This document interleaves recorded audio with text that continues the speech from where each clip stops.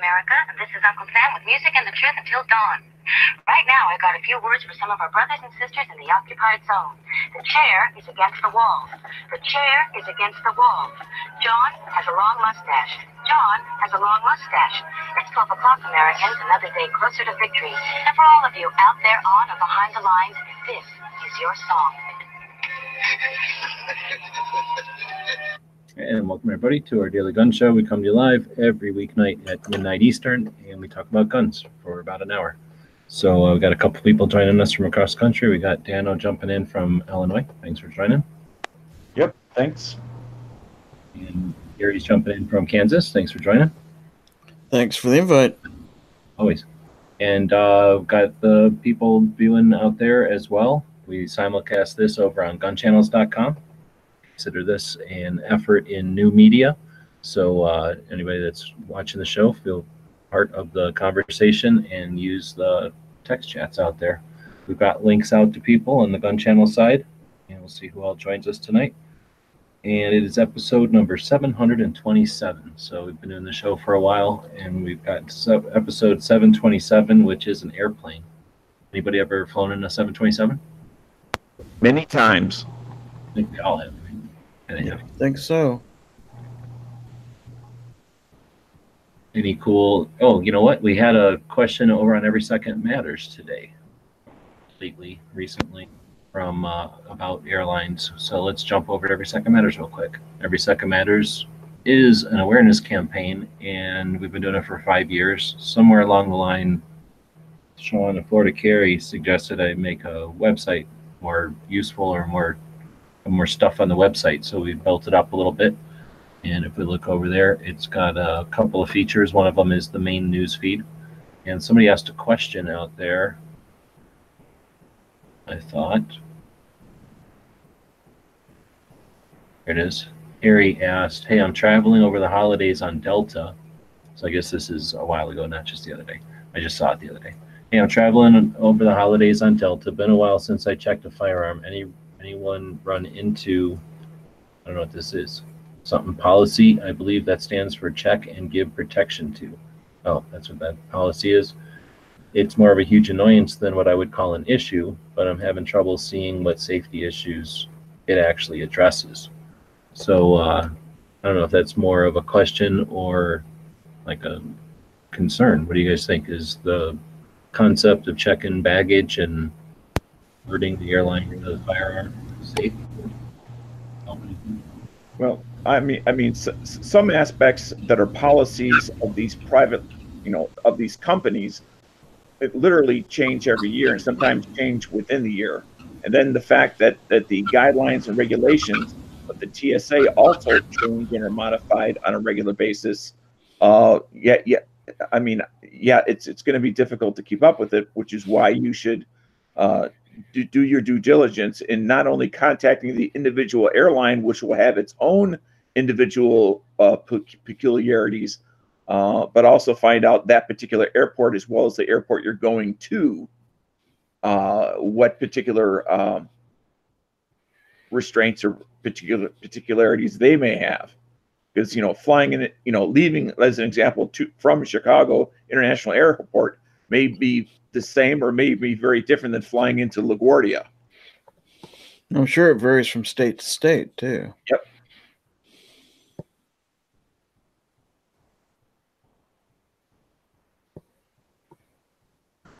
So is this a good time to talk about traveling with guns? On an airplane, I mean? What's today? Demon Day. Thursday the 10th. No, it isn't. Well, it's for you, maybe. In part It's Friday for me. Oh, no, it's Thursday for me. It's Wednesday for you guys. But I guess we can break the rules and talk about that. It's been a while since we talked about flying with guns. Let me go left, right real quick. Cycle just jumped in from Connecticut. You flown with guns before? All the time. Every time I go to Tulsa. Gary, you ever flown with guns? No, I haven't. Thought about it? Well, I haven't flown in almost 10 years, so the last time I flew, I wasn't into guns, so I haven't had that opportunity yet. Not opposed to it, though. No. If I was to go somewhere, I'd want to take my guns with me. At least, something. Dano, flown with guns? Have not flown in a couple of decades. And you weren't into guns also back then? I was flying for work at the time, so it was not permissible, and I was going to a naval installation. Oh, well, they probably had a problem with that. So, yeah, I've flown with them a couple of times as well. Just, I would say, recreationally, nothing for work or anything. So, I don't know. It's to do is my answer to them is sort of what you guys said. I think that it depends on the airport. I think so. We went to airports that were familiar with guns, and it wasn't any big deal. But I imagine going out east, it'd have been a different story. In fact, when we went out to North Carolina, we didn't carry because we weren't sure what it was going to be like out there, so we just didn't. Is it worth, I guess, all that? Going through the security checks and blah, blah, blah? Or should they just let people carry on the plane?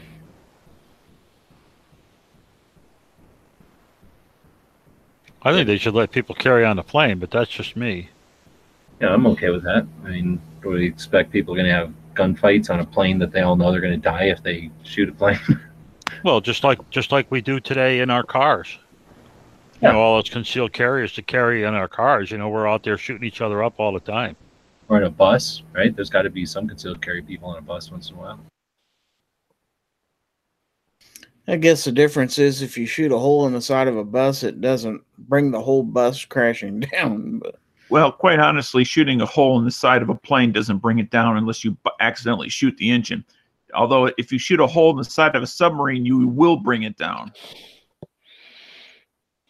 Now, hold on. You mean because when you shoot a hole inside the plane, it'll create such a vacuum that whoever the lightest person is going to get sucked up there, and then the plane will stay in the air, but that person will be sucked to the ceiling or whatever? Well, they'll plug the hole. Right. Okay. We've all seen enough physics. So, those little babies, they're like perfect. That's how you got to strap them down. Have them stick out their little finger. So, I agree, though. I don't know. Was there a time when people could carry on planes? Was there some time, probably terrorism or something, that stopped that, or was it just never a thing? Does anybody know? No, I honestly don't know. I don't know either. no, me either.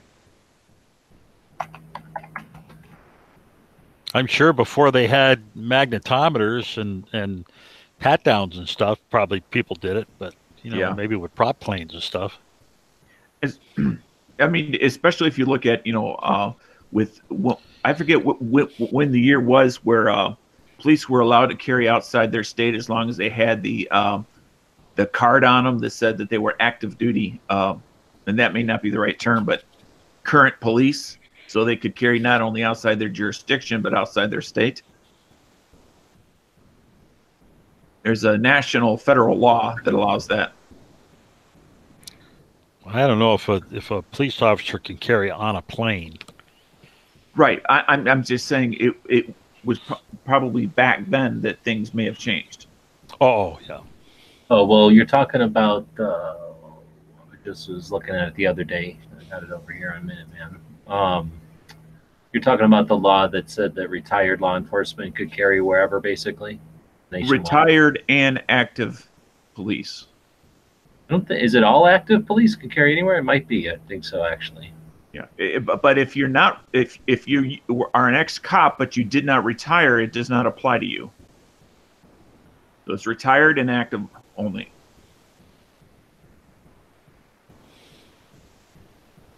But anyway, that came around in like the 70s or something. Let me get here. But it had to be sometime before then that they decided to stop letting people carry on a plane. Yeah, I mean, that's one of those things that it may have gotten slipped in when other big things like the 1968 Gun Control Act came through. That compared to that would have been a small thing compared to what other things that were going on. Did they have metal detectors and stuff in airports prior to 9/11? Because I don't remember seeing them. Yes. Airport? Yeah, remember the movie Airplane? And Yeah, I took a 90-pound hydraulic valve as check-on luggage from Chicago to Los Angeles in a box that I didn't have a screwdriver to take it apart, and they x-rayed it, and they said, "What is this?" And I said, "It's a hydraulic valve." And they said, "Well, like, what does it go on?" And I said, "A nuclear submarine." And they said, "Okay," and then they let me go. I guess that was normal. Well, you weren't, unless we're going to club somebody with it. It wasn't a danger to anybody. I think it might have been the Law Enforcement Officers Protection Act of 1986. Could that be? I suppose it's possible. I thought it was before that, but it could have been. I mean, because there were a lot of states that had interstate agreements where, let's say if you were an officer in Arizona, that you could go to other towns and jurisdictions within Arizona legally, and carry, but maybe not outside of Arizona to, let's say, New Mexico, unless they had an interstate agreement between Arizona and New Mexico. But there was nothing nationally.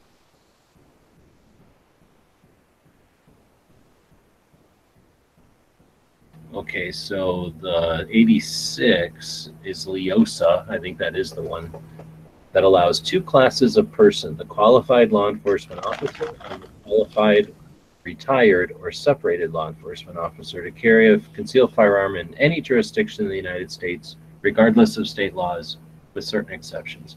And I think that's where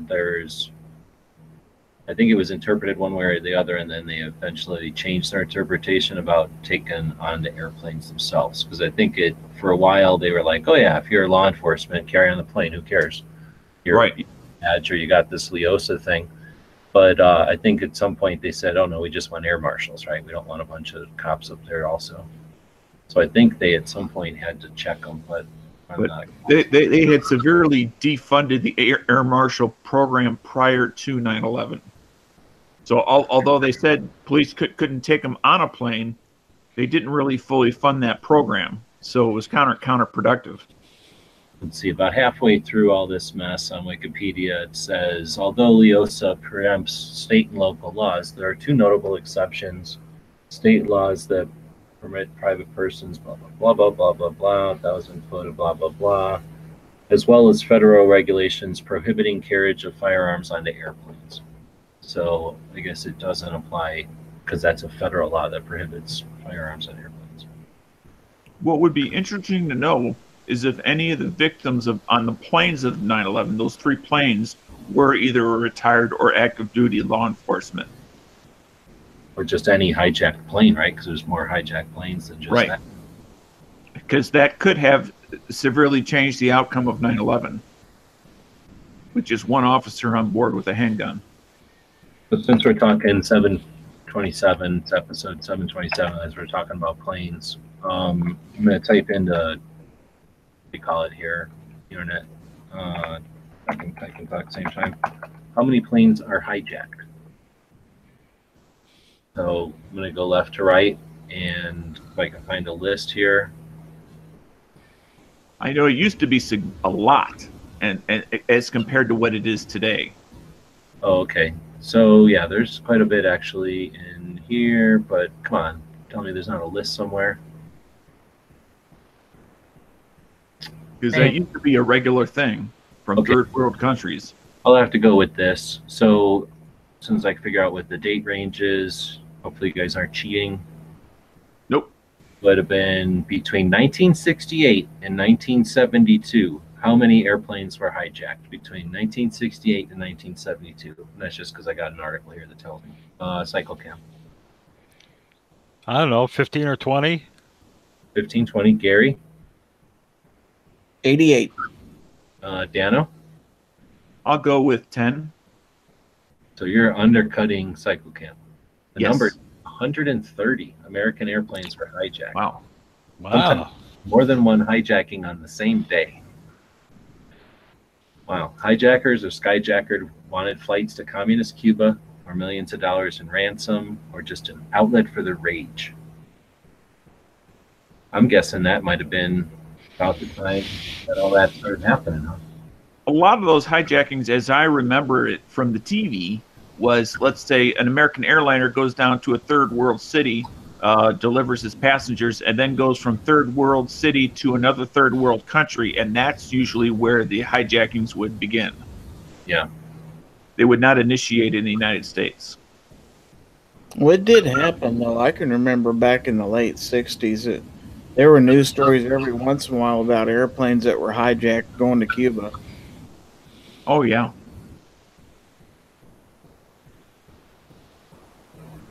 Okay, so I just counted all of them in the 2000s. So we'll go back through the other way. Dano, how many in all of the 2000s worldwide? Now that you blew me out of the water, it's like now I have no confidence in my answer. Nobody would. I'm catching anybody off guard. I'm just playing with the show. I'll go 120. Wow. Yeah, Gizzard. 5. 10 years. 10 years. So 5, and Dano said some 100 something. Cycle? 10. I think cycle, because it was 17 worldwide. 17. So we really cut down on them. When I said there used to be a lot and now there's significantly less, at least give me partial credit. 2010s aren't quite over, but there's only 8. So yeah, you're definitely getting 100% credit there. It's definitely cut down, and that's because they make you take your shoes off and stuff, right? So now the rest doesn't happen. As well as things like the raid on Entebbe, the way the Israelis deal with hostages. You know, the way the world treats airplane, hostage takings over has changed significantly since the 60s, and they've gotten much better at it. Look at this. So we're in here talking about airplanes. I put a big picture of an airplane on the cover or whatever. Who do you think shows up? Bob? D.B. Cooper. D.B. Cooper. So OG gun channels out there. If you want to jump in, grab a link on the gun channel side. But good to see you out there. We've had a couple of people. Ballistic was in the other day. We see Bob out there. He's OG GC. And then who the hell else was here the other day? I've been around for a while. Stone Guy. So Stone Guy. Yeah, I forgot what chat that was. Some chat I did on gun websites, I think. All right, so what was I going to ask about the airplanes?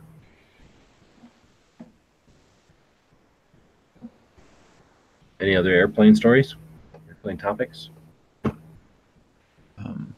They change the laws. They give our gun channels permits so we can carry wherever we want. What gun are you carrying on the plane? Just my everyday carry. You're not changing it up for an airplane? No. Oh, come on. So it's a 9mm. It's that late, little chance of hurting anybody. Why don't you suck up to the host a little more? One of them little pillows you get on an airplane in front of them, and boom, like nothing happens to them. No, that's the silencer. Effectively a bulletproof. That's for the snoring guy next to me. Now, G-Webs, he's like feeding you candy with that answer. Hey, it's true. It's an effective round for inside an airplane. I never thought about it. So, Gary, what are you carrying for your airplane?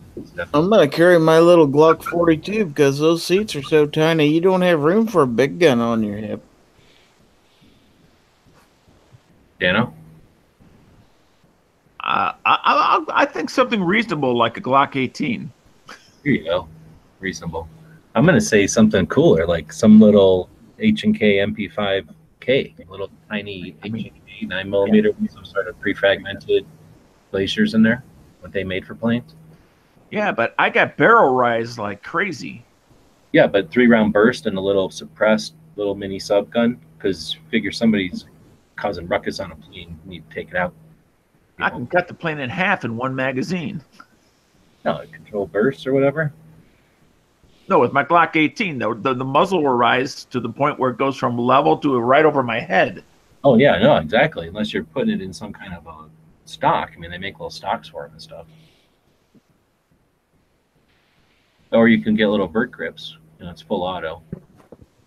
If you've got a permit to carry on a plane, they let you carry full auto. You can put a little vert grip on it. Let's see. So, Guy is saying, oh, who's saying this? Seven is saying, what other awesome lever guns in 357 should I consider? Oh, he's looking for brands of 357. Brands of lever action in 357. I keep getting on the top chat over there, so I don't know if I'm missing stuff. Yeah, he was looking at Henry, but I think he's wanting to know what else is out there besides Henry. Like Uberti and Winchester? Winchester doesn't make a 357, do they? I don't think so. What's the one the good guy with the gun bought? He bought something from South America also, so whatever. Yeah. Rossi. So there's the other guy that make the not New Birdie, the other one. Shit. I think I own one actually. Wait a minute. Rossi? Yeah, I mean you could always get a Henry. Well, Henry's made in what, New Hampshire or New Jersey?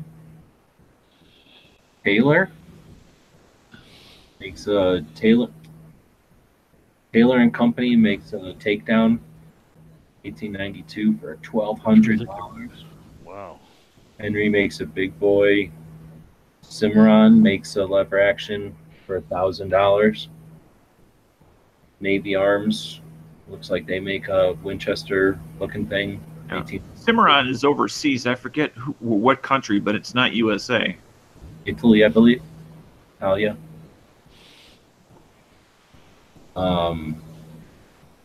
Chiappa makes 357, a 16-inch. That looks Winchester-y. Chestery. Well, side gate. That top eject. So, I don't know. There's definitely your Marlin people who don't like. Rossi makes a fairly inexpensive one. That's the one I was trying to think of. Well, when I think of the difference between the Winchester and the Marlin, I think of primarily the stock difference. Oh no, it's the ejection and being able to put a scope. Right. Well, I just mean from the outside, looking at the outside end, because one has that quasi pistol holding on portion, the other one doesn't. Yeah, how it kind of almost makes a pistol grip to their shot stock shape. Yeah. Yep.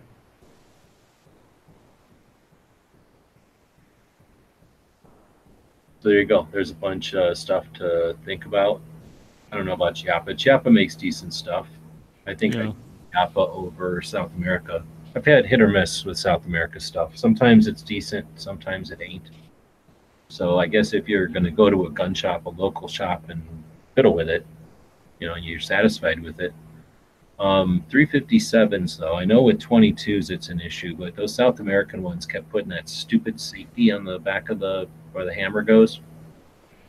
And Yeah. I can't stand that. So they have a modified Hillary hole. Yeah, exactly. Like, hey, let's, you know what? Browning didn't know what he wanted, so why don't we put a little stupid safety here? Yeah. So I don't know if 357s have that. I think they do that as a kid's thing. Yeah. Instead of doing what Smith did, they just put it in a different spot. Smith & Wesson, that is. All right, well, we're not getting much feedback on that. So Yeah, I'm not even looking today.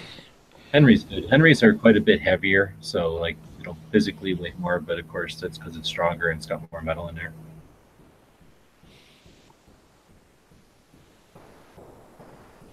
Dano, you listened to the Kevin thing? So we had Kevin Dixie on the Gun Websites channel there for 2 hours. It was pretty awesome. And Kevin blew me away at the Gun Rights Policy Conference. So he had challenged the people that were there to be at a soapbox to give him the mic and let him go. And that's what we tried to do over there. And I'm not sure how it went. I guess there was some issues with the mic or something, or with the thing cutting out every once in a while. So I don't know if people left because of that or if there was some kind of issue with the feed. But anyway, how did it go? As the audience side, was it worth watching? Was it effective for Kevin? I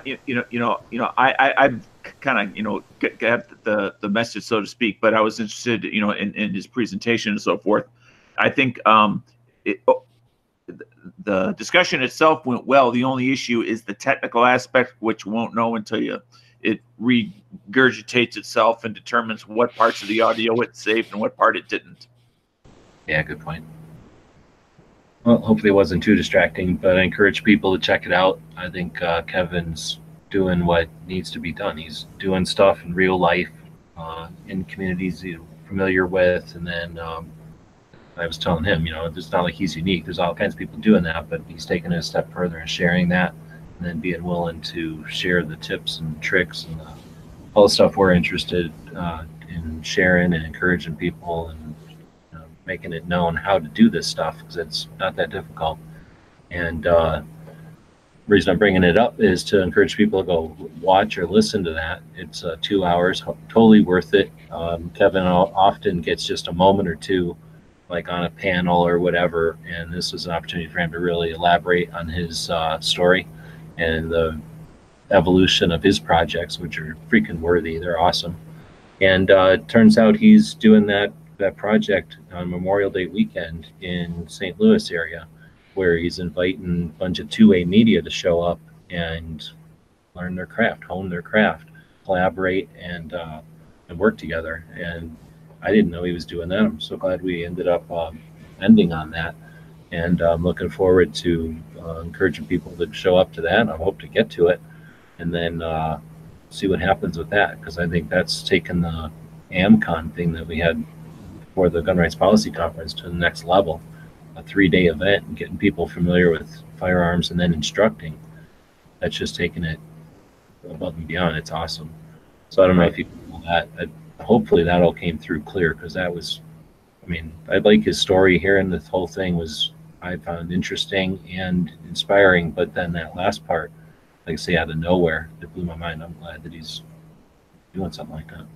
Right. With the repeats, I think the audience is able to get it all together. It might be in pieces.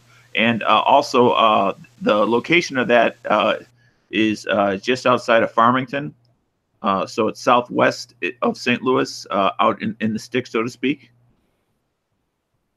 And because it's at the same location that I was at. And actually, if you want to see what I look like, unbeknownst to me, as I was fishing around during the interview, my class picture, which was a very small class, is an Evolve Rifle 2 on his website. Picture of me, my classmates, and my instructor.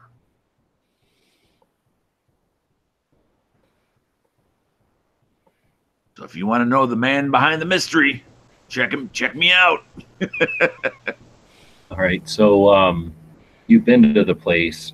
As far as hotels, opportunities for like whatever they call what do they call that when you rent like a whole house, like Marco and them did in Chacho? Right. It is literally in the sticks. You're going to want to, if you want to rent either a house or a group of rooms, you're going to want to do it, like as an example, Farmington or just outside one of those cities. You're not going to want to. There is nowhere to do it right at or near the farm. And then what kind of time we talking? Half an hour away, an hour away, 10 minutes away? No, I would say just 20 to 25 minutes. Oh, okay. So that's doable. So we can definitely find some place that's nearby, like say get a block of rooms or a big place and make a thing of it. Right. Cool. And it is, really a cool experience, after the shoot, the experience that I had was not necessarily planned. It just, the way things kind of unfolded, because it was the first time that Kevin had taught, a class at that site and was trying, different parts of the farm to try to hold the class. And afterwards, they just so happened to be having a pig roast for the local community out there that had nothing to do with the training class. But we were invited to come over and enjoy it with it as part of the community.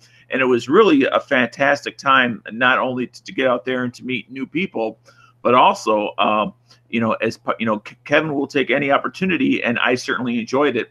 And I was looking forward to the possibility of it, because I had met Kevin before I had ever gone and trained with him, to sit down and talk with them about, things like race relations and gun rights and, issues, in what we call the hood. I was that I'm from the outside looking in. I don't truly.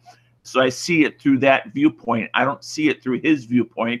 So since I like to think I have a semi-open mind, it's okay in that type of atmosphere, or at least you feel okay, asking those questions without having to worry about, well, how about if I don't phrase it right? Is he going to take offense to it? You don't have that pretense, as well as vice versa. Because there was another black gentleman that was in the class, and there was a white girl, but we all got to ask questions of each other. Like they couldn't believe it that the first time I ever physically saw a black person, and I'm 57 years old, was at college, and he was my roommate. That literally, living in a, I'm getting off topic, but it has to do with Kevin Dixie and his thing, but that we're literally all coming from totally different situations. And the only thing that required us to have a human conversation was an open mind and the openness to reason and logic. And that's it. And the thing that brought you all together, of course. Right. So then, you went to college before you went to the Army? Excuse me? You went to college before you went to the Army? Yes. Oh, okay. So,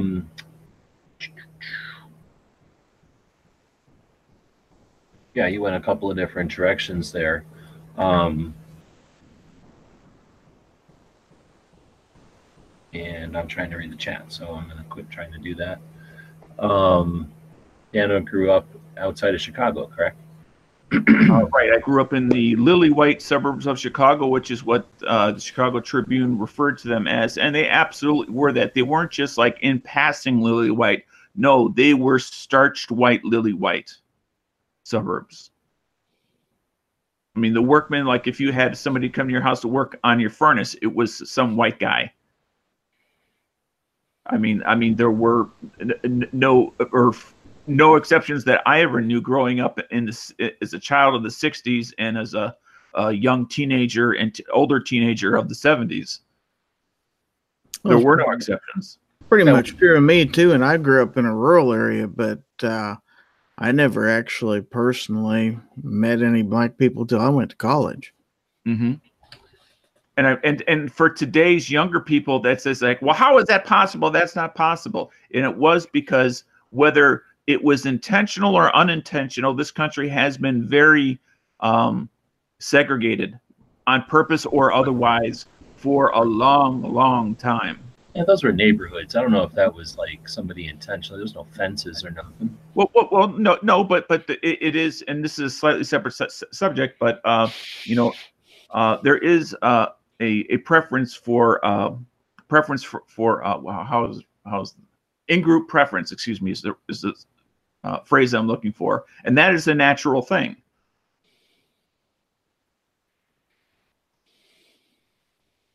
And whether it was your neighborhood or your town, the only difference was the scale. Well, and it's all life experience. I knew people of all different colors and stuff. I don't know, since I was a kid in Scouts, so I don't know. School, I don't know. I didn't have the same experience, I guess, but I don't know. Yeah, but it was also, things were changing as time went forward. It didn't just change overnight from like it is today to what it was like back, in the 60s and 70s. It was a series of slow change. In some areas changed faster than others, even though they may have only been 5 miles apart.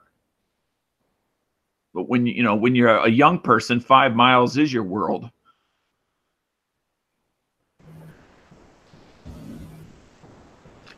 Well, I don't know. That's what happens when we have a free-form show. It gets off in directions. I think we had sort of left off with what gun we're going to carry on the plane or whatever. Why don't we point the plane in a direction? We've been doing that as a theme lately. So this time we got this 727 Daily Gun Show plane. We'll, I guess, downgrade it to a 727. And does anybody offhand know what kind of range we got on a 727? I thought they were always regional planes rather than coastal planes. No, I think you can go most of the way across the country on a 27. A 7 is a mid-sized narrow-body 3-engine jet aircraft by Boeing, early 1960s to 1984. It can carry 149 to 189 passengers. It can fly 2,700 nautical miles. It's 5,000 Yeah, there you go. Right, because it's 3,000 miles from coast to coast. nautical So miles. you can go up and down the good coast, or you can go from the bad coast to the good coast. I'm going to go real to miles, right? So we don't have to go to. Yeah. And Yeah, I have no nautical idea what mile a is- nautical mile is to an actual land mile.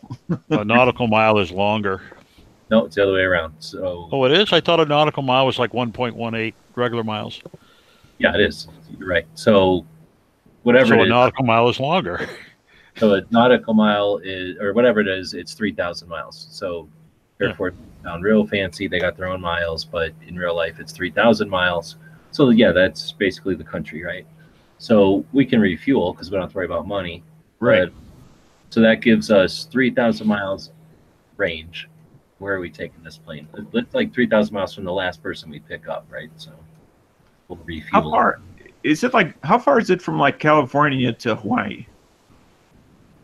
That, I don't know. no, let's It's find out. not no 3,000 miles. I don't know what it is. That's why I posed the question. Yeah, got to be like 1,200 maybe, Okay. if that. So that's doable because I think that in combination with a U.S. base like the Pacific Northwest, I think would be an excellent place. It's reaching. It's 2,500 miles to Hawaii. So Really? Oh my God, I didn't think it was that far. I don't know. We might have to strategically place the Gun Channel's aircraft carrier out there. I don't know if you can land an aircraft carrier or a 727, but give it a shot. No, we just used. Oh yeah, you can't use a refueling plane on a 727. Oh well. All right. So See now, if they let you bring gas on board, you could just bring your own gas and refuel while you're driving. See, I don't think you got enough runway on an aircraft carrier to land a 727. what we'll do is Yeah. we'll run the aircraft carrier so it gets going really fast, and then we land on it when it's hauling ass. See, got to think. It's physics. So we can easily retrofit. We don't need no 189 people on there, so we need a lot of guns. But you know, what I mean, we could put extra gas on there and get to Hawaii. It sounds like. So Dano's got Hawaii. Cycle, you've been all kinds of places. 3,000 mile range. Where are we going? Boy, where would I go? What are we even gonna do? I might go to Alaska. That sounds like we got something to do in Alaska. Yeah, that's a pretty cool Well- state. I've never been there. But the Pacific Northwest, you don't freeze to death. And I'm a little sensitive to the cold, being that I'm in a northern state right now. It's freezing. Alaska when I was it's going to raining. say most people don't freeze to death in Alaska either. I don't hear a lot of news about that. No, we go up there, grab a bunch of gold nuggets, wrestle some grizzly bears, eat a caribou or whatever. Be a good time. All kinds of places to go shooting. And that's true, but that's also why most of the Alaskan population is within like 100, 200 miles of the coast. Well, that's fine, but we got an airplane, so we go up there and go on expeditions from whatever the. Yeah, and that's pretty much where you're going to land. Let's face it, they're not going to put the airport out in the boonies. Yeah. Is it Fairbanks that is the one town that is out in the boonies? No, Hmm. Arrow is out in the middle of nowhere.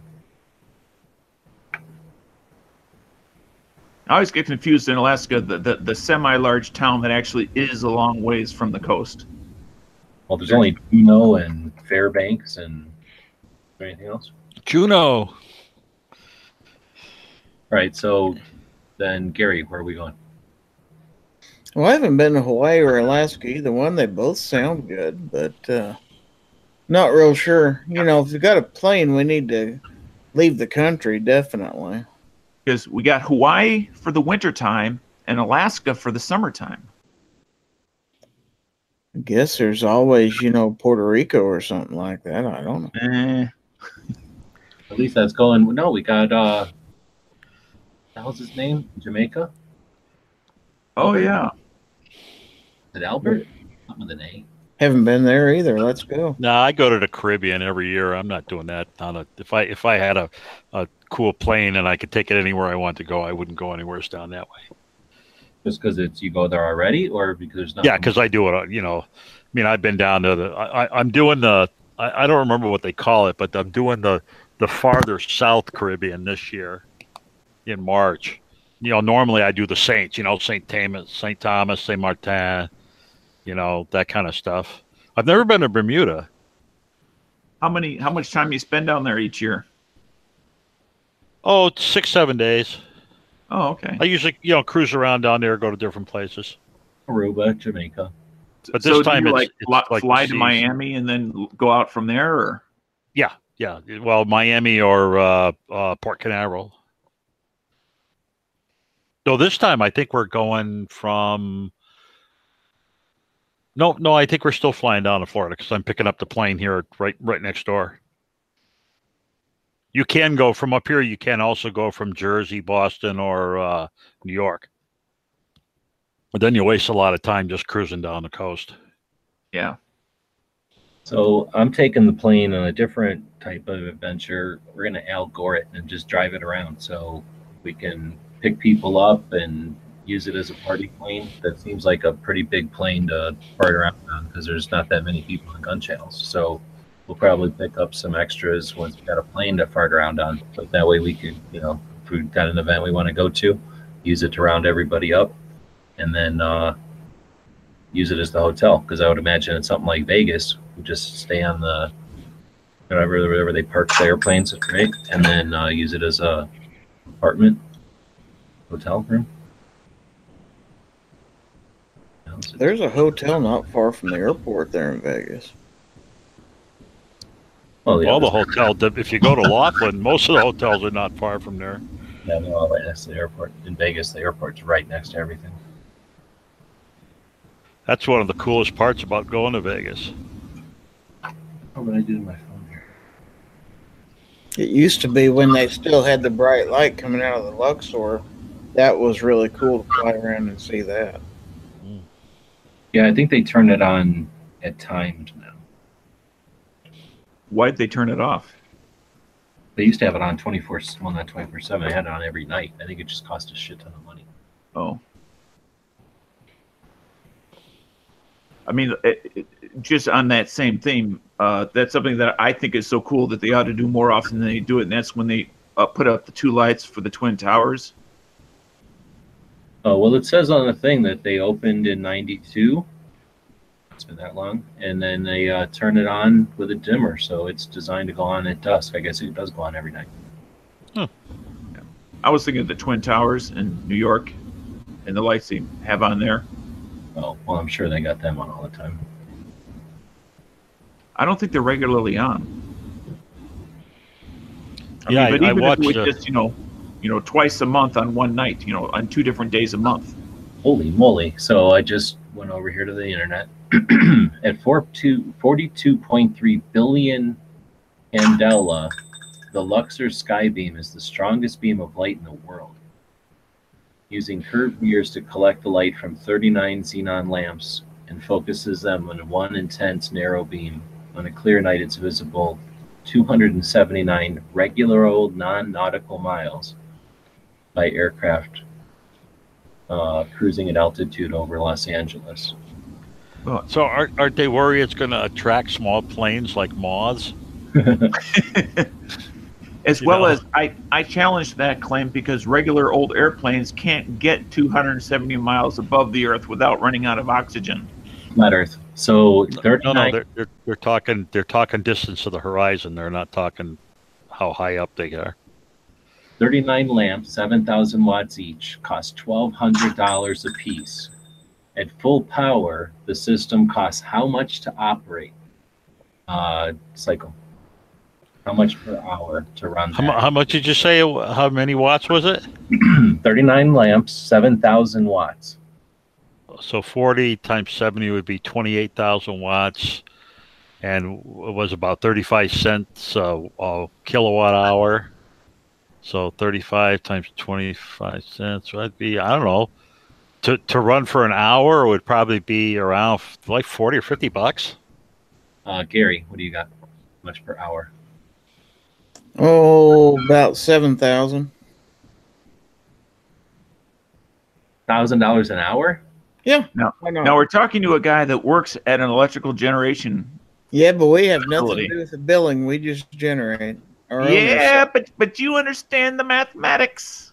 Dano, you got quite a range there. 50 to, what was it? How many thousand?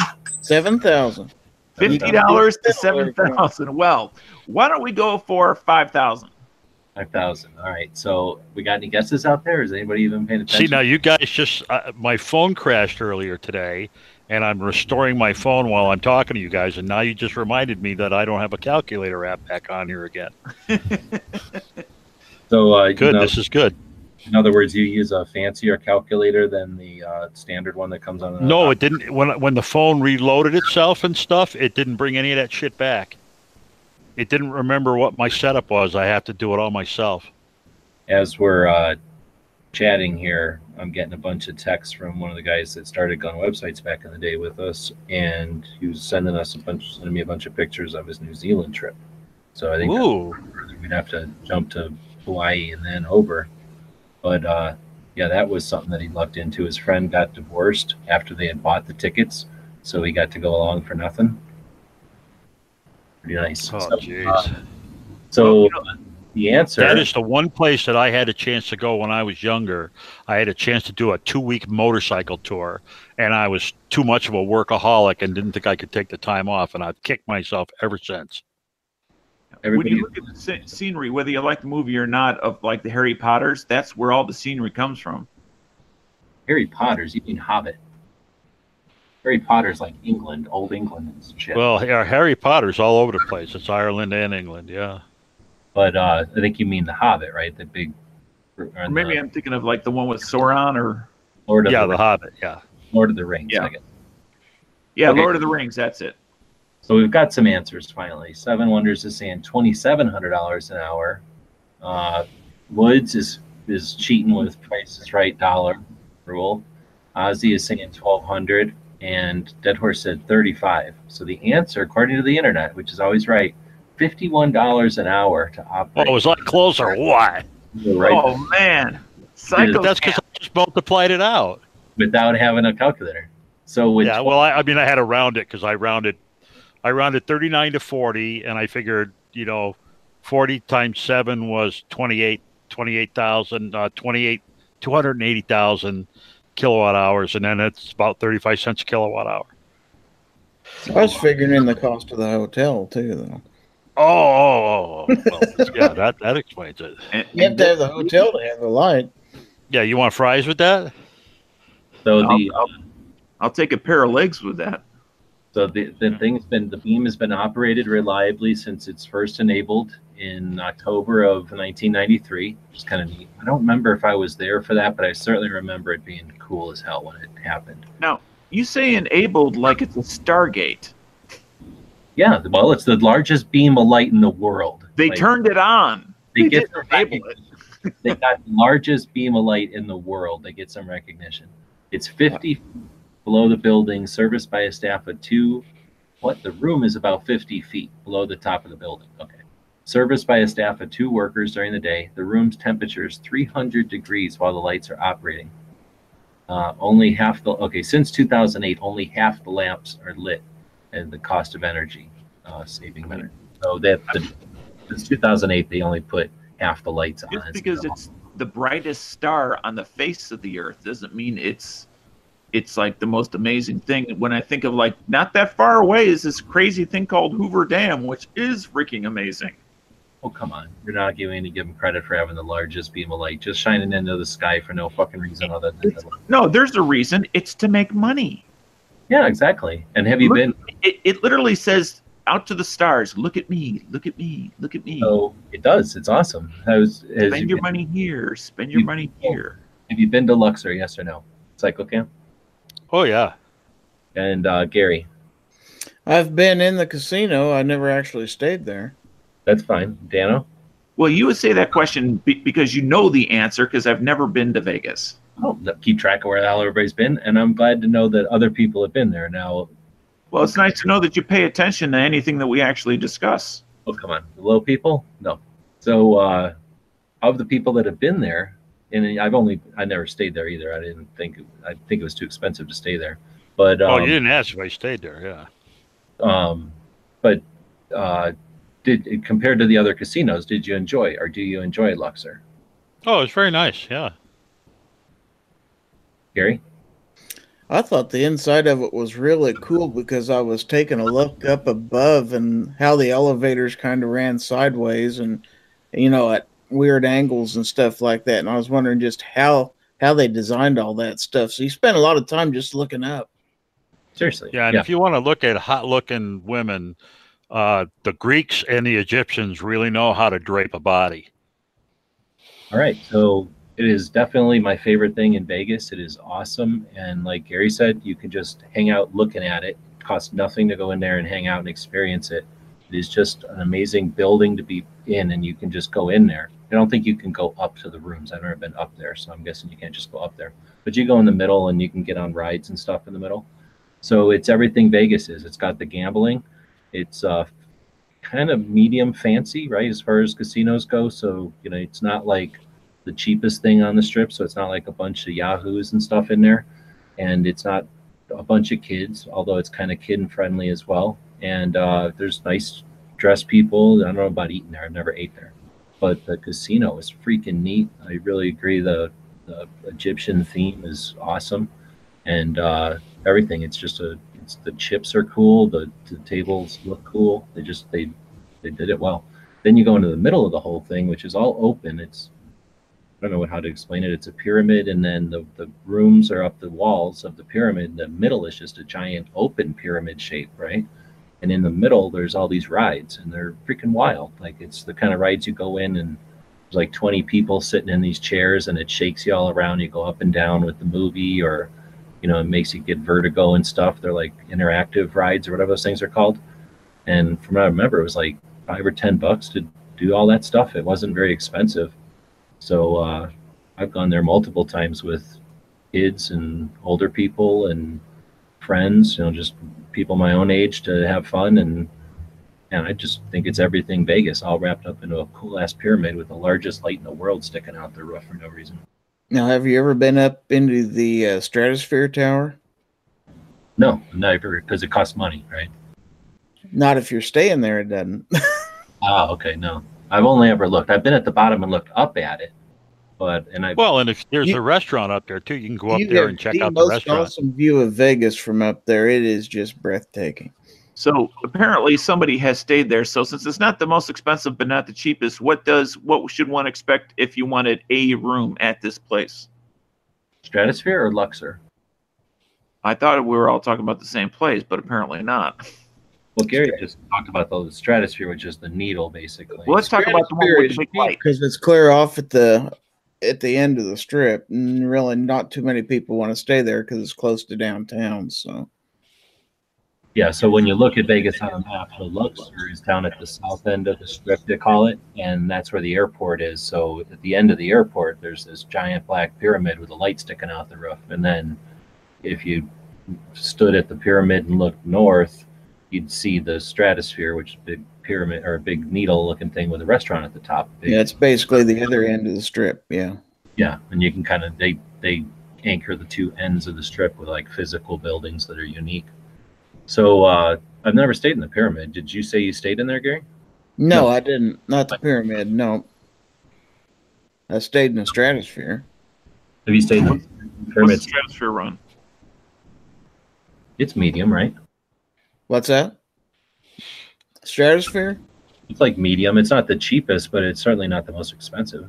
No, it's on the lower end, but it's still nice. I mean, you're talking to a Motel 6 guy, so what does medium mean? If you get a package, I went through Priceline. I think it was around $100 a night. And that's staying up in that donut at the top of the thing? No, you stay in there's a tower off to the side, and then there's rooms that go up so far, and then the tower goes way up above the hotel itself. So there's no hotel rooms up in the tower? No, there's a restaurant up there and stuff like that, but there's no rooms up there. So Ashley's saying in the YouTube side, what's the place that does the jousting? So if you're in Vegas and you're at the strip, it's Excalibur. Yeah, it's Excalibur. It's at the where we're talking the strip goes north and south. The airport's at the south end. That's where the pyramid is. That's the Luxor. And the big intersection is really, was it Tropicana and Las Vegas Boulevard? So Las Vegas Boulevard is the strip, and that's where you see that Welcome to Vegas sign and that kind of stuff. So the pyramid is right on Las Vegas Boulevard, and then you get to that main intersection is the New York, which looks like a little skyscraper of New York, or sky scene. What's it called? Scene. MGM Grand's there, isn't it? Across the street. Yeah, the MGM is on the other side, and that looks like a giant lion. And then you've got the castle, Excalibur, and then hell is the other one. The other one's Bland. Not Bally's. Have you guys actually seen jousting? So Yeah. in life, or are you talking about it, Excalibur? Well, I'm talking about jousting where there's two guys on horses who are dressed up in period armor who are running at each other.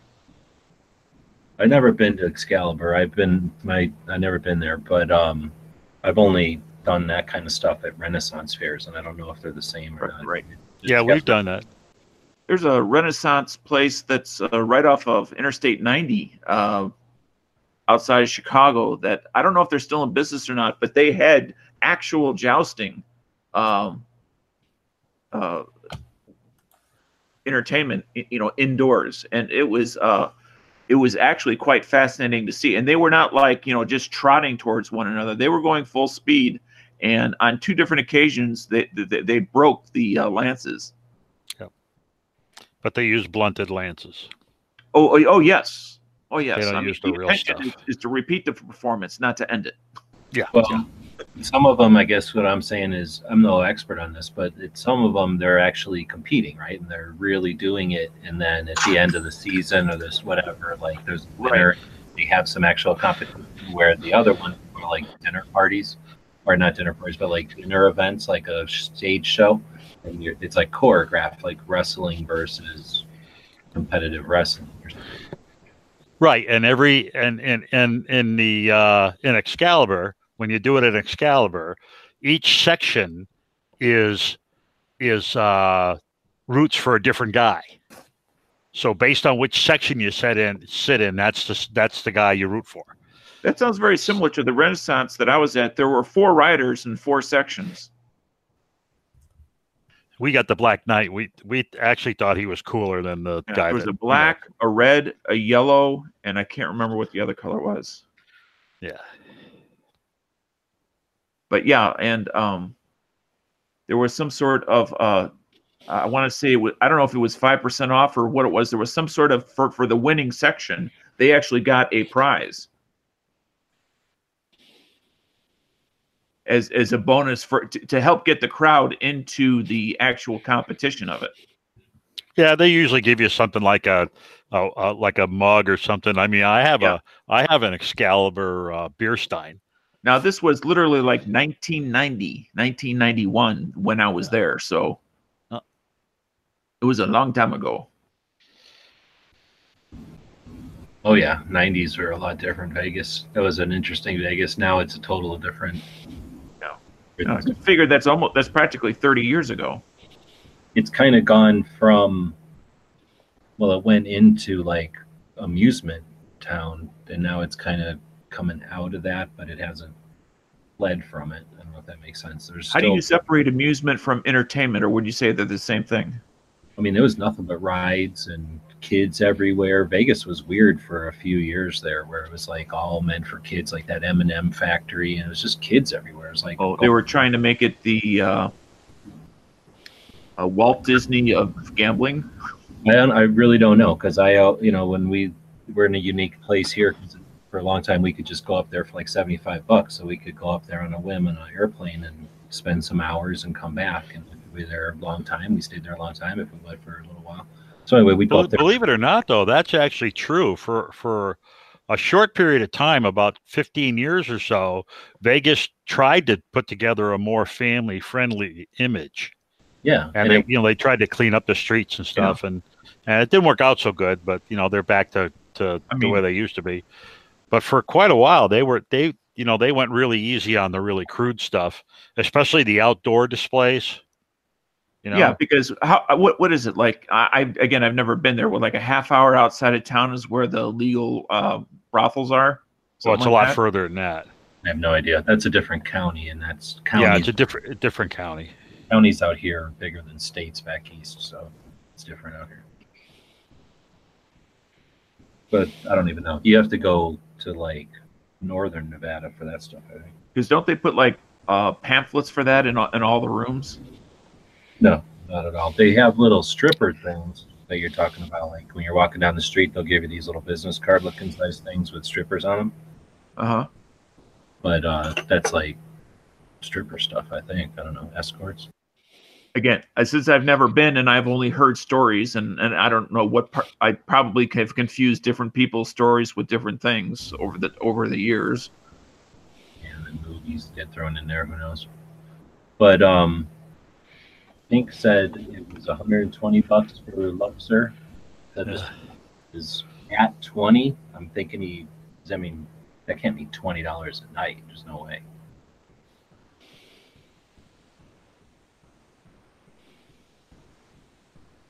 Yeah, there aren't too Good many bargain. hotels in Vegas you can't get into for under $100 a day if you get a package, and a lot of them are a lot cheaper. The thing is, But if you really want a cheap one, you got to go a block off. You know, you got to go a block or two off of the main drag. if you buy the packages and you get the cheaper prices, oftentimes you get rooms that are opposite the strip and stuff like that, so you don't have great view. I never look at nothing when I'm in the hotel anyway. Yeah. Yeah, but if you're in a beautiful hotel, does it really matter if you're looking at the parking lot when in your room? No, because you leave your room. You don't spend much time in your room. Right. I mean, you're in the restaurants, you're in either doing the gambling or at other, things of entertainment. You're only in your room, for short periods. I Yeah, mean, it's just like Tulsa, really. I mean, you're there to eat, sleep, and shit, right? I mean, that's pretty much it. you can either walk the strip or there's public transport. You can get like a bus pass for like $5, ride all day on the buses up and down the strip. They stop it at practically every other place. Currently, if one were to walk the strip from one end to the other, at least the main hotels, how far would you say from beginning to end the walk would be in miles? It's not that far, I don't think. Well, all I know is I went with my mom, and she was in a wheelchair at the time, and I pushed that wheelchair to all these different hotels and stuff. I ate like a pig, and I lost 10 pounds. So it's between the heat and the distance, and we were staying right across the street from Caesars. It's 4.2 miles. Yeah, Yeah. according to it's 4.2, but trying to figure out, I think they're talking the main strip. So Vegas is the main strip where the big hotels are. That's the Las Vegas Boulevard. It goes north and south. There's the old Vegas, the original Vegas was a street, Frontier Street, I guess. So it went east and west, and it's up kind of north of the big strip, and that's where that stratosphere, the needle, kind of divides the old strip. Is everything south of there, and then there's a big gap of nothing. There's like that pawn shop that's on TV. There's like a couple of blocks of nothing, just little warehouse doors and stuff. And then the old strip starts up. And it's a whole thing. There's people that go to Vegas and will exclusively stay in the north part of Vegas. Don't even like the big part of Vegas. Yeah, Fremont Street. Fremont, thanks. That's where the Fremont Street experience is, with all the lights and twinkly stuff and all that. Very nice. And you Now, can do a both- little bit better on the slots out there. Are both areas pedestrian friendly as far as there's sidewalks to walk from place to place? Oh yeah. Anymore, they're elevated to go over the top of the cross streets too. It didn't used to be that way, but they've got ramps now. You can pretty much walk all the way.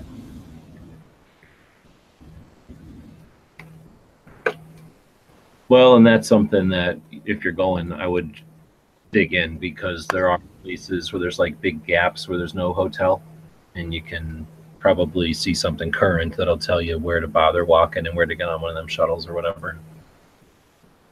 When to see something like that, the Fremont Street, like you're saying, that's worth seeing at night. You can see it. Yeah, it's better at night. Yeah. Yeah, we get bus passes when we get out there. You get like a 72-hour bus pass, and then you can ride the buses or you can ride the tram that goes behind the hotels. The only problem with the tram is they take you way in back of the hotels, so it's a bit of a hike if you're trying to get back to the main street after that. Well, but that's the whole thing about Vegas. Since we're talking Vegas, just having fun in Vegas is if you're walking around. So if you're there with people that want to go see the different casinos and stuff, they all got a different flavor and a different experience. And different people are there. Then you got the buffets, right? So that's what's cool about Vegas. You end up doing walking because you can eat the shit out of the buffets. Well, my mom and I, we played a game where we rated the uniforms that were on the girls that bring the drinks. You know, which ones were good, that showed off everybody's body styles the best. And that was a good one. And my daughter plays a great game. She takes, you know how the guys are on the street passing out the cards with the the gals to give you the lap dances and all that stuff. She tries to collect one with each of her friends' names on it, and she brings them back and gives them to them. Oh, that's cool. Yeah, we've collected. I think it's hilarious. We've collected the cards. Like, there's so many of them. One time, I don't remember, when we were younger, and it was this thing to do. Still, like, I think I had a stack that was like probably like 3 or 4 decks of regular cards, and I'm not even kidding. Like, all of those were different. Like, just everybody that was handing out cards had like 6 or 8 different girls on them. It's crazy. And we didn't even bother looking at phone numbers. I'm sure the phone numbers had to be similar, but I don't know if that's a thing so much anymore. But again, I haven't walked down the Strip in forever. I don't even remember last time I walked down the Strip. Probably with my parents or something, going to one of the buffets. And that would have been like on a Sunday morning, so it wasn't quite the same as busy night. We got Pink jumped in here. From what I remember, though, you guys don't really go down and fart around on the Strip too much. Do you? Well, I mean, we went to go eat at a couple of the restaurants and stuff inside the hotels. Who the hell used to have? Somebody used to do a meet and greet for YouTube people, and Joe would go. I don't know. I think that was years before you guys started going, but they would do it at like the bars out on the Strip. I always thought that was just super annoying. It was fine for people that were walking, I guess, but everybody that had to drive, like, had to go trying to find a parking spot behind Treasure Island or whatever the hell it was. So for us, it was easier to just drop Joe off, and then he'd go do the event and then pick him up. Yeah, that's where Uber is helpful on that. Yeah, that kind of changed everything, I think, because taxis were a pain in the butt and expensive, and now you got that Uber. Seems like you guys just whip all around now. I don't know what you think about it. That's how we go back and forth to SHOT Show all the time. You guys do the steak and egg breakfast over at Barbary Coast? Barbary Coast? Yeah, Barbary Coast is a little hole in the wall. It's on the opposite side from Caesars, and it's before you get to the Flamingo. It's one of the side streets. And on one of the side streets, there's a small casino called Barbary Coast, and they have a small restaurant in the back, and they used to do steak and eggs for like $7. Really good deal. I don't think it's called Barbary Coast anymore. Is why I'm trying to. Yeah, they rehabbed that whole area. Last time I was down there, it was all covered with scaffolding. So I'm not sure what they're called now. Like the Imperial Palace is now called the Cube or something like that now. It's some weird name. Oh, Lynx, yeah. Oh, Link, thank you. And then, but that's where you're talking about, like that little, where the Margaritaville place was? South of that, yeah. Oh, yeah, on the way down towards Margaritaville. I don't remember if it was before it or after it. No, I know exactly what you're talking about now, yeah. Yeah, but it was a side street, and it was you didn't cross the street. It was on the same side you are, and you turned right and went down there and played. And their machines are usually pretty loose too. They were a lot of fun. You're talking like past that weird Italian restaurant that was in the middle of nowhere, like a little tiny Italian restaurant in the middle of all these high rises. You got me on that one. I think so. In fact, we were there one year and they tore down that building. So we were talking about the same building. We got to stand basically, like a quarter of a block away. They made a big thing about it all weekend or all week. Back then, SHOT Show used to go open, and sometimes it would be like Saturday, Sunday, Monday, Tuesday. So they tore it down like on a Tuesday or something. And we were staying at a timeshare right down the street. So we just got up ass early and walked over there and watched them destroy a building with the bomb. Oh, you got to watch them demo the thing, huh? Cool. Super cool. And we were really close. Like, they have to do it like that, I guess. They couldn't really clear too much. So anyway, yeah, it was pretty awesome. Have you been to Bally's buffet, breakfast buffet? I don't think so. It's way the hell back in Bally's, but it's one of those fancy ones. That's why I wondered if you'd been. It's like super fancy. Like I go with my parents. I think. Oh no. We only go to the real cheap ass places. Oh, okay. Yeah. Yeah, I'm all about cheap. I'm all about the value, baby. I mean, Well, that's what I Denny's was- is right up the road from the link, so you can't go wrong. Denny's and McDonald's. Yeah, for 4 of the nights, extra nights that I'm there, I'm staying for like $19 a night. There you go. So we didn't have any other people from Vegas jump in, so I don't want to monopolize it too much. But yeah, Vegas is fun. We're talking about SHOT quite a bit now, but it is a fun town. You don't really have any opportunity unless you're just blowing stuff off to party in Vegas or anything. But it is a fun town to just go play in. So we were chatting, I guess, originally about what we're going to do in our airplane. Pink, where are we taking our 727? We're gonna go to the South Pacific. We're gonna rent an island. Oh, PBR there's an said idea. something very similar to that yesterday. See, I had thrown a link in there earlier. I don't know if it's still there or not. About doing a World War II, some of the various islands where they were major battles. I was just saying, party all week, and we can shoot the guns all week because it's a private island. yeah, PBR wanted to do something similar, except visit all the historic battle sites from Right there. Partying and shooting can be part of that as well. See, we can pick our own island. We can choose between any island we want to rent. Well, it's got to be big enough to land the plane on. No, it's an aircraft carrier, remember? 7 is Chapa. Call it Chapa. and we went to Easter Island. I don't think there's airport on Easter Island, right? But I think that's further than 3,000 miles. That's on the other side of the equator. So it might take a couple So of like Peru or something. on the other side. It's out in the ocean. It's up north, I think. When you look at it, it always seems like it's real far south, but it's closer to the humpy part of South America there. But yeah, I think it would take a while. But you'd have to boat over to it. I don't think you fly out to Easter Island. I don't know if it'd be any fun. Easter Island's interesting, but it's basically barren. Everybody who lived there, ate everything that was there. So it's just a big kind of, desert island. Ironically enough, it was a completely forested group of islands that they completely deforested. Yeah, exactly. It's kind of a neat story. I've seen some neat stuff about Easter Island. So we can Well, I get was this. close. It is off the coast of Peru and Chile. We can get this one. We can do some like paintball type games on the mountains. Dude, Dano, where did you post that thing about the girls that went to some island? Maybe. You talking about something like that, Pink, where you just get dropped off with whatever survival kit? Yeah, with Bear Grylls. Oh yeah, we could do that too. All expenses, I'm not going there without tools. Fuck that. all expenses paid to fly down to some beautiful island that we own, and then you're gonna go out there with like a knife and some Well, see, we could. I don't know if you guys have you guys heard of the game PUBG? No. Yeah, we know Flippy. Yeah.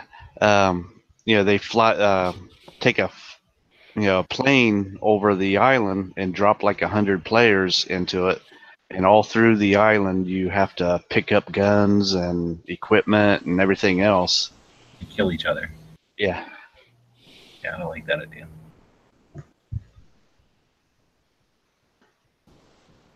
No, I like that guy from Virgin. He's got an island someplace where he owns the whole island, right? And it's got some house on it, and that's it. So he just hangs out in his house, and he has the whole island to fly around. And occasionally he goes into outer space. Am I thinking of the right guy? He doesn't go into space, does he? Yeah, he's on Virgin Islands. Yeah, that's the guy. Okay. He's the British guy. Yeah, yeah. Yeah, didn't he go to the space station once or Richard something? Branson. Richard Branson is his name, isn't it? I didn't Oh, know. SpaceX. Oh, okay. Yeah.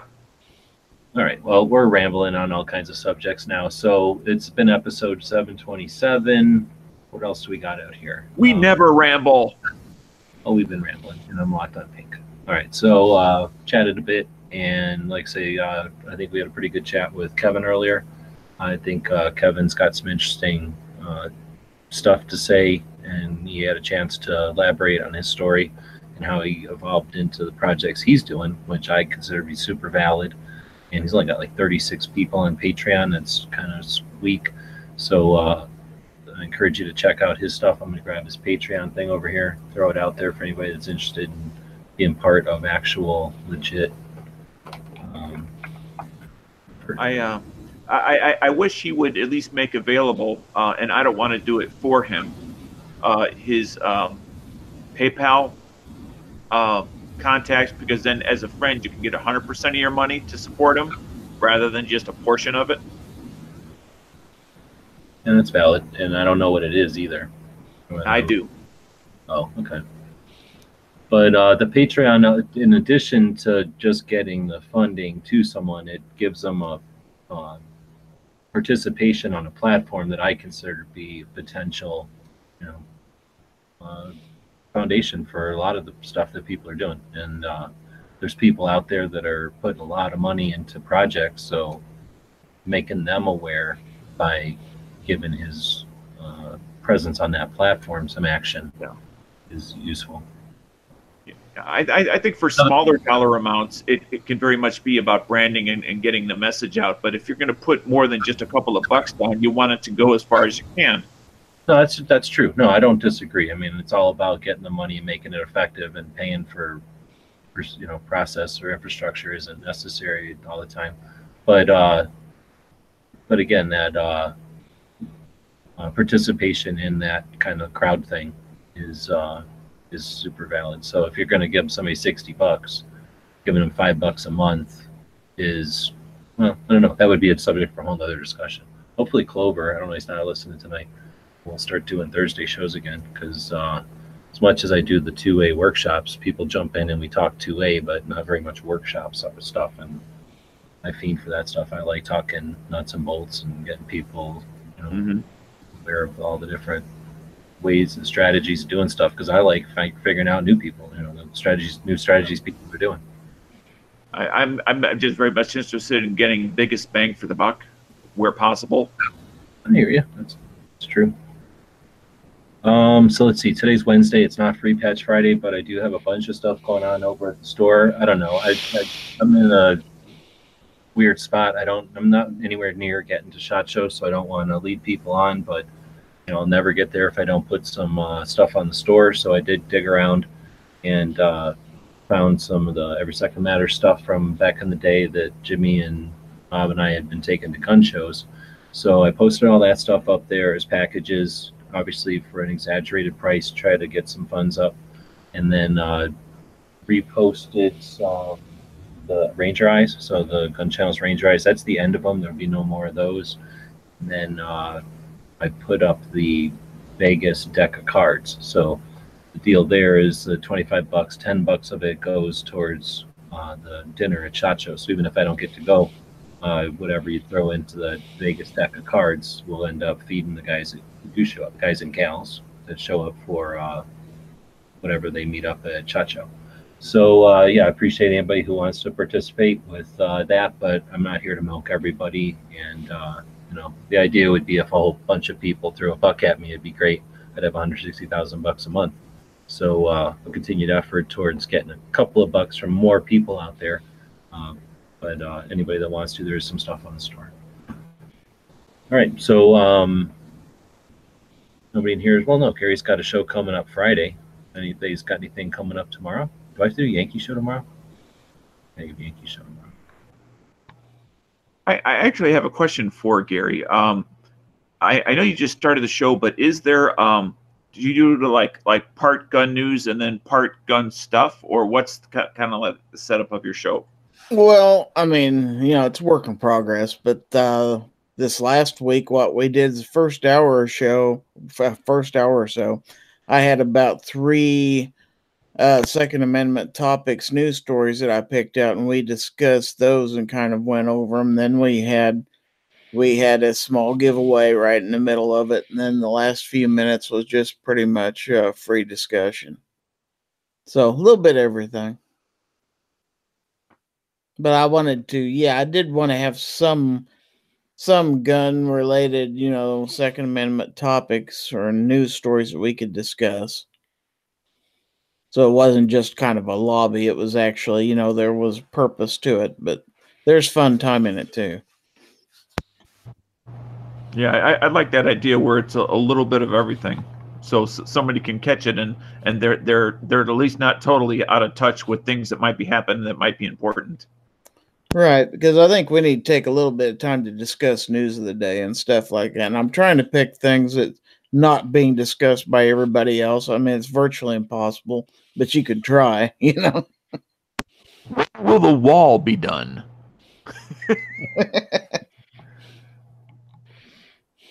When will government start working again? Thanks, Nice Strike. I don't talk about it. Ghost mentions it. I think other people do too. But if you put that little @ sign on the stupid YouTube side, then it highlights here. So if you, when you're seeing the chat, like Night Strike put the little @ sign in Daily Gun Show, and then it highlights for me there. So I might have missed that. But anyway, Night Strike was saying we need to do another website-oriented Minuteman. I agree 100%. So whenever you've got time, man, let me know, and I'll make time. Otherwise, I'll be doing a workshop on Saturday, and I'll be sure to include you when I send out the invites by email. But if you see me on Gun Channels, jump in. But I agree. It's time to do one of those. I know a couple of people have talked about having interest. I know Gary's running his. And wait, are you using Wix? No. WordPress? No, just Google Pages. I didn't see that comment. I wouldn't ask you publicly. Oh my goodness. Sorry. Oh my goodness. Oh. So yeah, Nice Strike. We got a lot of work to do. So yeah, well, that hurts. I think I don't know if I'm gonna make it through tonight. We'll definitely do that. Like I say, Saturday would be great. Otherwise, if you got time to do it before then, we'll make time, because that's super critical. I didn't realize, but I knew that somebody was using Wix out there, and there's definitely stuff to talk about with that. I don't want to get into it at the end of the show. Thanks everybody for watching, and go check out the conversation with Kevin. Best 2 hours I've done in this whole year, and maybe even. And what channel was that on? The big channel. Okay, Gun Websites channel. Yep. Okay. All right. Thanks.